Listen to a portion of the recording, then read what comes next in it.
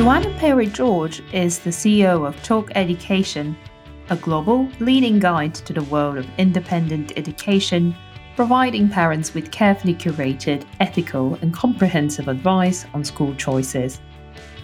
Before becoming a successful business founder, Joanna had a rather unusual career start as a theatrical agent, followed by a freelance writing practice which opened many doors for her. Despite not having any formal business training, her unparalleled knowledge and passion for the education industry motivated her to stick with the rollercoaster journey and work hard on an innovative product. In this episode, we talk not only about the changing world of education, but also about the importance of having more than one careers in a lifetime. As Joanna puts it, one was simply not enough for her. It's really important to get under the surface and to show parents really what they have. They're not just for elite people whose parents went there. They're not all incredibly expensive boarding schools. They're not all really sharp elbows in the centre of London where people have to sleep on the pavement to get their children registered. And I think people don't necessarily see that within the school. So we wanted to set up Talk Education to bust that myth. Joanna, good afternoon, good morning, actually, rather, because you are in the US. How are you? Yeah, I'm good, thank you. Yes, it is. It is a good morning. It's a freezing morning, and there's the first snow on the ground, which is unusual for the middle of November. But yeah, I'm good. I know that it took a little bit of time for us to manage to get a time and a date for this recording because you've been quite busy, and you've been quite busy launching in new markets and working on new products. So do you want to tell us what's been keeping you busy in the last few weeks? Yes, we have just launched in Vietnam, which probably sounds more glamorous than it really is. But there are some really great international schools in Vietnam and many families looking for schools there and many families from Vietnam looking for schools in the UK. So, it's a really great market to open. So that's what's kept me really busy the past couple of weeks. Actually, I'm thinking, why don't we go back a little bit and maybe for the benefit of our listeners, I would be quite curious if you could tell us how you actually started your career. Because I saw and I know from the friend that introduced us that you were a theatrical agent. Yeah. And I must say I know very little about this role outside of that very popular comedy show on Netflix that we've all seen, where the characters got into this crazy situation. So is that anywhere near the reality? Actually, yeah, that is actually the reality. So I don't say I've had a career. I say I've had careers. I have had three blocks of work over my life so far. And I just had a big birthday at the weekend. So I feel it's quite a milestone. I'm definitely not at the end of this block of work. But yes, I started off after university. I went to train as a theatre director at a drama school for a year postgraduate. And loved it, but quite soon realised that being a theatre director was not for me for a number of reasons. One of the main reasons is there are no jobs. You have to create your own work. And that at that stage of my life, I create my own work now, but at that stage of my life, that was too frightening and just didn't have that level of interest. So I started off working for a casting director for a year, maybe a year and a half. And casting directors get given projects. We were casting a new series called The New Professionals, which was a remake of The Professionals in the 70s with Martin Shaw. And it was really fun. It was a great experience for me. And when that contract came to an end, as I said, I was probably with that company for a year and a half. And I realised I'd actually like to go and do the flip side of the coin. So casting director buys the clients, as it were, picks the actors, and works with the director and the producer to pick the actors. The agent's the other side of the coin and represents the actors and has to get their actors sold. So in a way, that's a harder job, but it's a more structured business. In my day, there were a number of agencies. It was all rather lovely and old-fashioned, and everyone was hanging out at Soho House and the Groucho, and it was kind of like that series. There were and there are bigger companies, slightly more corporate companies that were owned or affiliated to the big LA-based, New York-based agencies.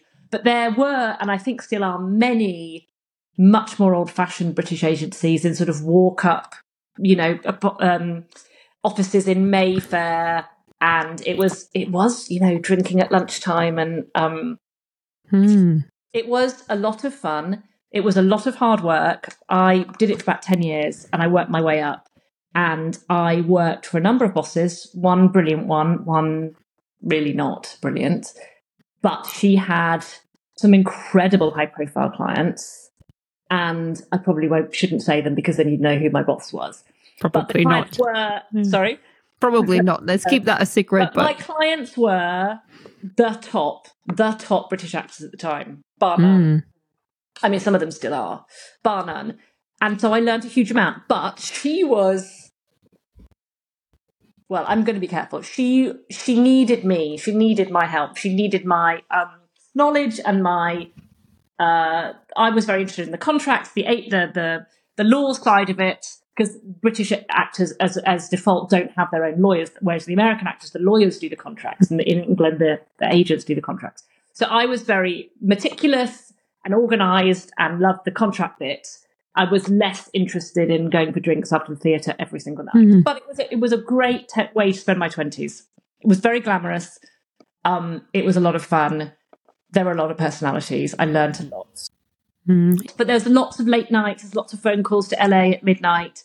For me, it wasn't a world I wanted to continue when I had my first child. So it came to a screeching halt and I quit then and there.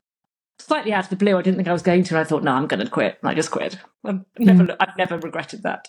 Yeah, well, this is interesting because I often speak with other women and they often have these hesitations. Should I not? And it sounds like you were very clear. You decided and you never looked back. I don't know if I was clear, but I am naturally reticent, but I get to a point where that'll be it. I'll flip. I won't flip, but I'll cut it off. That's it. And I will walk out and I won't, don't cross me. So I just knew that wasn't a world. So I hadn't planned it. I just thought, no. And I woke up and I thought, that's it. I've only made a few of those decisions a few times in my life, but I do know they're the right ones. But I don't know they're the right ones in advance necessarily. Yeah, this is quite interesting because I find that we often tend to have regrets or look back at things. And here you're saying, well, I didn't know at the time. I just went with what felt right. And then that turned out in retrospect to be the right decision. I think life is it's a massive cliche, but life is definitely too short for regrets. If it's not, if it's not the right decision, then do something about it. Go back, change it, do something different, but don't regret. And how did you know it was time to move on? Was it really just the kind of demands, balancing that with your personal life? It was really having a baby. And I wasn't one of those mothers who sort of looked into the baby's eyes and thought, I couldn't possibly leave it. It was more that going to work in that industry and those hours and those sorts of people doesn't match with having a family for me. The hours were too crazy. I was too high up to sort of sit back on my laurels and just work 9 to 5. I had to go out every night. I had to represent my clients. I had some really great clients on the cusp of becoming hugely famous, 2 of which now are. Nothing to do with me. It's all to do with the people after me. But they were, and they were going to make it. They were very young. And I just thought, I'm just going to be doing the same thing for 30 years. There's nothing to learn here. The industry's not going anywhere. In fact, the industry's gone down since then. Money's tighter, COVID, everything. Netflix, So, it was quite clear the writing was on the wall to a degree for that industry. And I just knew there were better challenges out there. I knew I wanted to be with my kids for a while, and I knew there was more, I could do more in this life. I felt I'd done what I wanted to do. Was it you took what you needed from it and it was time to move on to the next challenge? And how did you find out what that was? Did you have an idea already when you were leaving, or is that something that became clearer once you finished? I thought I wanted to set up my own business. And obviously I had my son, and then I had my 2 daughters a couple of years later, and then a couple of years later. I knew I wanted to be at home with them. So my son, I don't think I did much for 6 months. But I remember having endless conversations with my husband about what was I going to do? Was I going to import something, a product? I went to product fairs. I'd met a family who had bought the rights to those micro scooters that kids, that were so popular when my kids were little. They probably still are, and they bought the rights to market them in India. So I just spent a few years thinking about what I wanted to do. But in the meantime, I started writing, and I got various commissions to write, mainly parenting features, book reviews, restaurant reviews. I'm not quite sure how it all started. Maybe just a friend asked me to. And then that grew, and I worked as a freelance writer from maybe when my son was 6 months old up until the time when I launched my business, which is sort of my third age, as it were. So I probably spent 8 years on that. And that writing, as I said, starting off with some restaurant reviews and book reviews and parenting, and sort of, what to do in the half term, that sort of stuff. When you have very young children, you're desperate to know what to do in half term, holidays, because it's hard, it's lonely, and you need to know, and where to go and find Santa and where the fireworks are and all that sort of stuff. And I was London based, so all those Yummy Mummy magazines, I did a lot of work for those. And then the writing started to become much more school based. And so all of the writing eventually funneled into what I'd like to say is an incredible knowledge of independent schools and education from nurseries up to 18. So I just visit a huge amount of schools and write reviews about them, and then started to advise parents on how to look for a school and what schools are best for them, which is a lot more complicated than it sounds. And that led me to meeting the contacts and the people that then I launched Talk Education with. But that was my freelance time, which was perfect because I could spend time with my kids, work when they were asleep. As they got older and went to nursery, work a full morning, work 9 till 2 while they're in nursery, and then take on more and more and more as I had more time. I've always worked. I've never, I've been at home, been lucky to be at home with the kids, but I've always written from home. But this is interesting because I find that there could be many people listening to us right now and thinking, I'd quite like to be a freelance writer, but how does that work? How do I even get my first job? And is there some need for a degree of realism that your first job is probably not going to be for a well-known magazine? It's probably going to be something very random. I am not the best person to ask because I didn't go to journalism school. I'm not a trained writer. I've never worked for Condé Nast or any of the big magazines. But I pulled it out of somewhere. And I think you just write for free and you offer to write for free. There are a million opportunities there. I mean, you're not going to get a nice gig reviewing a beautiful hotel on the Maldives straight away. And a lot of it you do for free. You go to a cafe, you write it for free. You get a free book, you write it for free. You get there's a lot of freebies, free tickets to the ballet, free tickets to the pantomime. I'll write that. It's great when you've got kids. So I just did a lot of that, and it branched into an area of interest to me, which was schools. Yeah, and I was sitting there thinking about what you said, and you touched a little bit on it, that wasn't necessarily something that you would do to make a lot of money quickly, which is definitely not how it works. But it did lead you to another opportunity. So in a way, it was worth the time, and it kind of paid off by connecting you with the people that you actually set up your next business with. But don't you think that's what life is like? That you put yourself out there and you meet... you make the opportunities as you go along. If you hadn't gone to that coffee morning, you wouldn't have met that mum who was launching that magazine who wanted you to do that. If I hadn't gone with a friend, I didn't want to do it, but I went with a friend. She wanted to go into a talk on how to choose a school. And I was like, I know all this. I don't need to go. And I said, okay, I'll come with you. I went and I met my future business partners. If I hadn't gone, I absolutely would not be sitting here now. So you've got to get out there and meet the people, and then life takes you in various directions, and you grab it or you don't grab it, or you miss it, or you don't know you've missed it. Maybe that's best. And you just, work hard as you go along, and things happen. You make them happen. I was writing these reviews for other people having all this knowledge, had my own business advising clients on schools.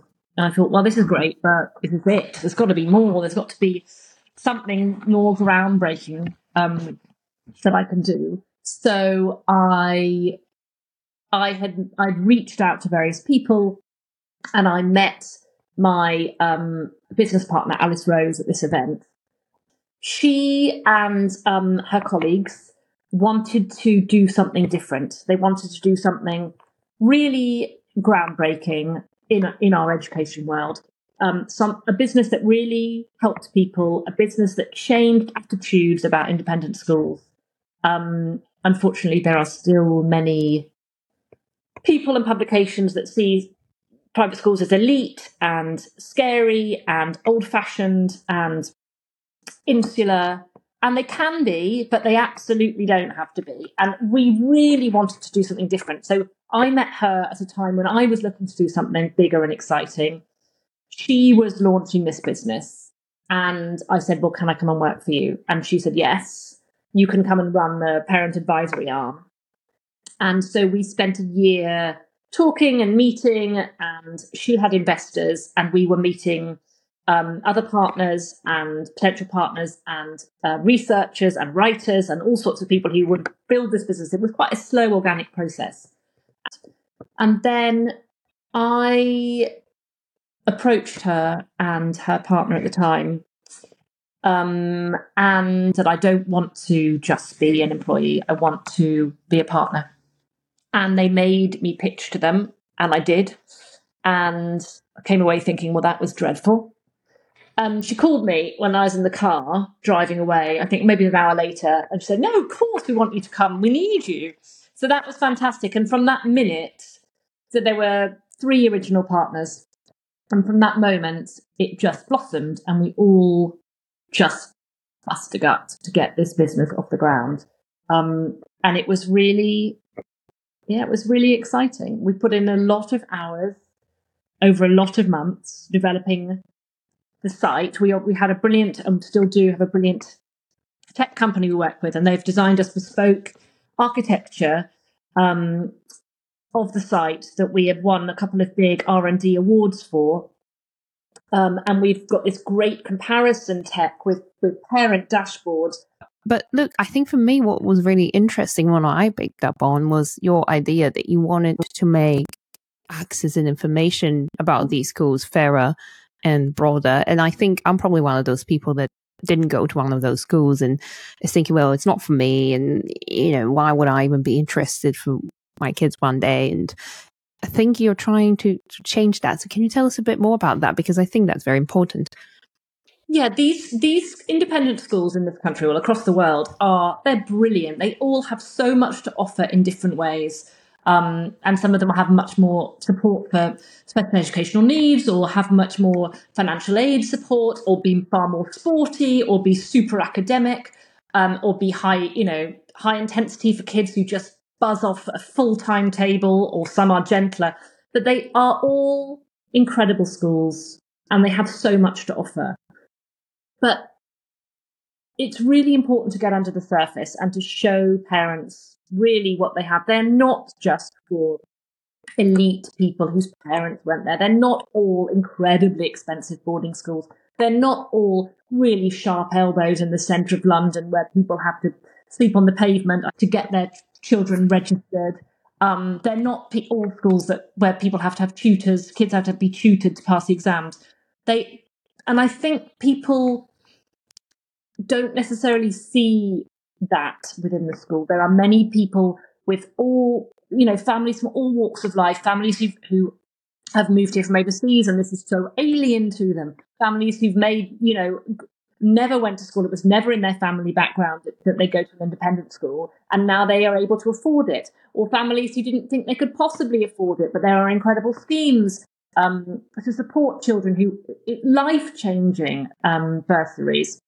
Or people who work 4 jobs, or the grandparents pay, or they've saved forever and ever. I mean, I'm not saying it's not expensive. It is expensive, and there's no easy means to get around that. But people are not all super wealthy and super ambitious and super bright. many people choose independent schools for many different reasons. So we wanted to set up Talk Education to bust that myth. So our site offers an insider review in our tone of voice, which is easy to read, but not fluffy. We're not interested in being a bit of fluff attached to a lifestyle site. We really are appealing to engaged parents. Then you can compare the schools so that we have tools in the text, so you can look at if you're in, if you want a school that does Russian A-level but costs under a certain amount of money, or a school that's within a half-hour drive of London. Okay, I see. You can put in all those tools, have your dashboard, a parent dashboard, keep all your schools. And actually, we've developed a really cool piece of kit where you can actually make notes on the computer, on the dashboard.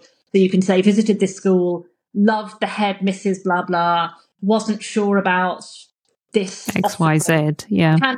Can we check? So that's private we can't read that, but it's private to the parent. But it's a really good way of keeping a log of everything, as well as just ticking your favourites and having a sort of, John Lewis basket in the corner. And more, so we really have worked hard to get to the point where we feel that what we offer is really genuine and ethical and shows the schools in their best light. So it's completely independent. You don't get any kickbacks or any no one pays you to write about those schools. No, we write about, we do the reviews. They can't pay to be reviewed. They can't pay to be on the site. They can subscribe to get an enhanced page, so they can then showcase all of their rugby, club or whatever, open days, whatever it is. But we will choose who we review, and we will write it the way we want to. Obviously, we've always fact checked with the school that everything is correct and as it should be. So we work really closely with schools, and what we also really pride ourselves on doing is trying to unpick the whole education world for our parents, because the British education system is quite complicated. What's the 11 plus? Why am I signing it up for it when I'm 7? What's the 7 plus and the 8 plus? Why do some schools go to 13? Why are some schools only feeding boarding schools? So we do a lot of work editorially on schools, how they work, what the IB is, what's happening to GCSEs, applications to American universities, are apprenticeships rising? What about little kids? Are there assessments? How do you prepare your child for an assessment? So we work with a lot of partners, whether it's someone who has a parenting expertise, or headmasters or mistresses, or something to do with special educational needs. Yeah, it sounds like something that wasn't really available when you started, and you wanted to do it differently. And I think that's probably because I was thinking, well, how does she go about just popping up in the school and saying, well, I really want to write about you? You probably had to work hard to build that network and that credibility first. When we started this, we had our core team had all worked for various other listings guides or advisory companies or school guides for years. So some of us knew the schools really well. So it's based a lot on relationships. But yes, they need to trust you. And we know our market. We know our parents literally like the back of our hand. We do a huge amount of research into what parents are looking for. The market's changing all the time. I think that's part of the feedback that you have to provide constantly between the schools and the end customers, if you will. But I know that you mentioned a couple of times when you said working hard, just that technology aspect as well. And so I was wondering, how important was technology actually for, in addition to the networking and education that you were doing in research, was that a key part of your success as well? Yes, I think that we wanted to do something quite different with the tech. I'm not from a tech background, but the world is, that's where we are now. Mm-hmm. And I think that to design, as I said, when we started looking for our tech partners, we wanted a company who wanted to grow with us and wanted to design something completely new that they'd never done before. And we found a company who did that. So it's been quite a quick learning curve. But I mean, I suppose it's probably obvious, and I suppose most corporate people will have learned this much earlier on, but I've only learned it in the past 8 years. It's really how to work with people and how to get the best out of people, even when things go wrong, and how to treat people. I don't want to treat people the way I don't want to be treated myself. But how to get that balance between treating people well and trying to get the work out. It's my job to put them in a position where they can deliver their jobs as best as possible. And that's not always being authoritative. It's quite often listening and providing and saying, what do you need? And then getting them what they need. Well, yes. And this is something that I did want to ask you about, because whenever we speak, you always speak very highly of your team and give them credit. But also I get the impression that you feel that there is a big sense of responsibility weighing on your shoulders about this whole team and these people that you employ. And that's probably one of the biggest challenges about launching your own business and leading that. Yeah. You're providing them with a livelihood. You've got to keep them happy. You're kind of expecting them to work above and beyond, because it's a startup business. I'm sure whatever industry you're in, startups, everyone's working for less money than they might earn elsewhere because they're doing it for other reasons, and the benefits of working for startups. We're a real team. We have our ups and downs, but it's definitely a team, and I couldn't do it without them. Yeah, and I think that vulnerability is very important. That there are days when you question what you're doing, you find some tasks less exciting than others, and you can't escape that no matter how much you love the business, even if it's your own. There's never 100% exciting, every day is blue skies kind of role. Oh, God, no. No, it's 90% mundane, mundane tasks. And I think that's why it's so important to acknowledge that, because I think in a world of social media where everything is always presented from a certain angle, nobody's really talking about how they might be feeling underneath the shiny packaging. Nobody does. And the men definitely don't. And I don't think they know any more than we do, but they just would never dream of showing any vulnerability. Well, the ones I know anyway. But I think you just keep going. You know if you've got a good product, you know if you've got a good vision, you know if you've got a good team, and you know if you're prepared to work hard. And then you just do it, I guess. But it's no more, I don't know if there's any more mystery or glamour than that. It's just, and I think what's so important to the founder, well, I think there's two unbelievably important things that I've learned. And one is just the level of work. And by that, I don't mean, exciting meetings with investors and seeing things coming to market. Alice and I spent months and months going through spreadsheets, literally giving ourselves headaches with almost magnifying glasses. I remember saying to my husband, we designed a kitchen years ago, and I had all these kitchen designers come in, and I expected them to go, oh, wonderful, what about we put this there and that there and this fit into the... They didn't do that at all. They just said, what exactly do you want? And drew it. And I thought, well, I could have done that. So that's what business. You have to decide what you want and do it, and tell the professional what you want. Yeah. And then the professional will do it. But you can't expect them to read your mind and to do what you want. You have to... One of the tech guys we work with is brilliant, John, and he said to me once, talk to me as if I'm a little yellow rubber duck on your desk. Spell it out to me like that. Not because he's stupid, because he's not, he's brilliant, but because that's the way that we alleviate any miscommunication. And that was a huge learning curve. So that for the work level, in absolutely mundane, paper-pushing jobs when building a business, is immense. And if you're not prepared to do that, and we've had some people along the way who haven't been prepared to do that, forget it. If you're not prepared to literally make the tea, metaphorically and literally, and do the copying and do everything with a tiny, the level of detail, then I don't know if you're cut out to found a business. It's not in a desk being glamorous and shouting at people and getting... Certainly not at the beginning.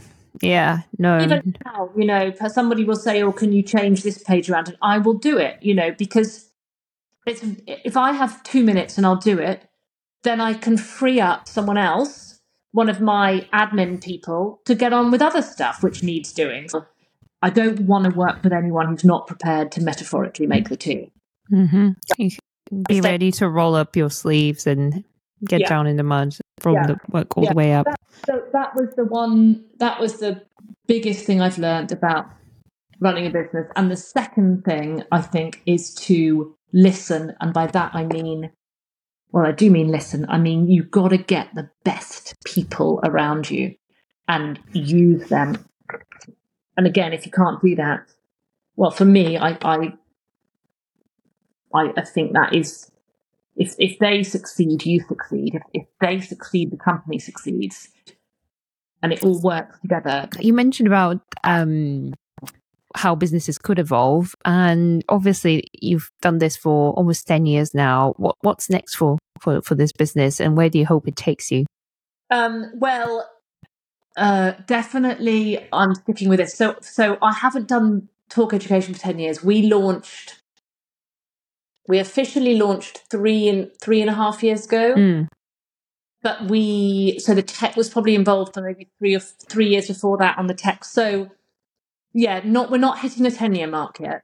But no, we have a long way to go with this business. It's really exciting. We're now global. I said we launched Vietnam. We've got about 10 global territories.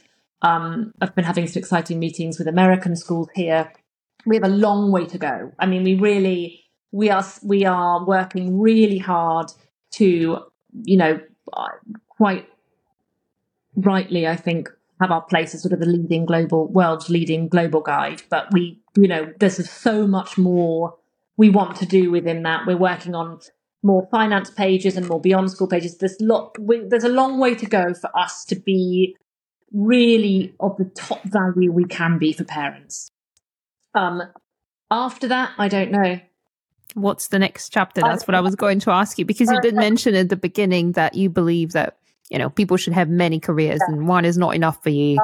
So I hope that I don't have one. I hope that this, lasts me another 20 years and I leave it in someone's hand and it develops, it grows into, a bigger thing that encompasses maybe universities, and maybe the technology has been built up that it can be used for other sort of comparison businesses, whether that be spa hotels or old people's homes or whatever, anything that needs a concrete comparison, but also a insight, a review from someone who knows what they're talking about. I mean, that sounds a bit trite, but, change is a very, very small part of the world. I think we've got a long way. I've got some exciting ideas. My team's got some exciting ideas. My investors have got some exciting ideas. So I think there's quite a long way for us to go on this. Well, that's actually probably a good way to think about it, and just let the opportunities come to you and use all the learning that you are doing now. But you didn't mention that you really want to help people. So I was wondering, is that really what motivates you and keeps you going? I think maybe help's the wrong word. I want to do something different and memorable. And where we do this, where we found a hole in the market, as it were, for real knowledge. What I want to do with what we do now is put the world to rights, put our tiny corner of the world to rights, and bust the myths. Well, I think you've definitely done that. And I wanted to thank you again for taking the time to tell us about your career journey. I think there's some great value in being vulnerable and honest and talking openly about the challenges, because as we said today, we nearly don't do enough of this, especially as women. And sometimes we can be our hardest critics. And I think it's just important to remember that that's just how it is. And I really wanted to thank you for painting a realistic picture of what it means to be a business founder. Well, thank you very much for having me. It's been a pleasure. So there you have it. Why limit yourself to one career when you can have as many as you like? And much like Joanna, continuously reinvent yourself. Next time on The Sound of Breaking Glass, we have serial entrepreneur Laura Solomon, who shares how her own fertility journey inspired her to set up Hoopsie, an eco-friendly, plastic-free pregnancy test brand. Thank you so much for listening to The Sound of Breaking Glass. If you enjoyed this episode, please don't forget to follow us on your podcast app, tell a friend about us, or check us out on LinkedIn. New episodes are released every other Wednesday. It's been a real pleasure. Till next time.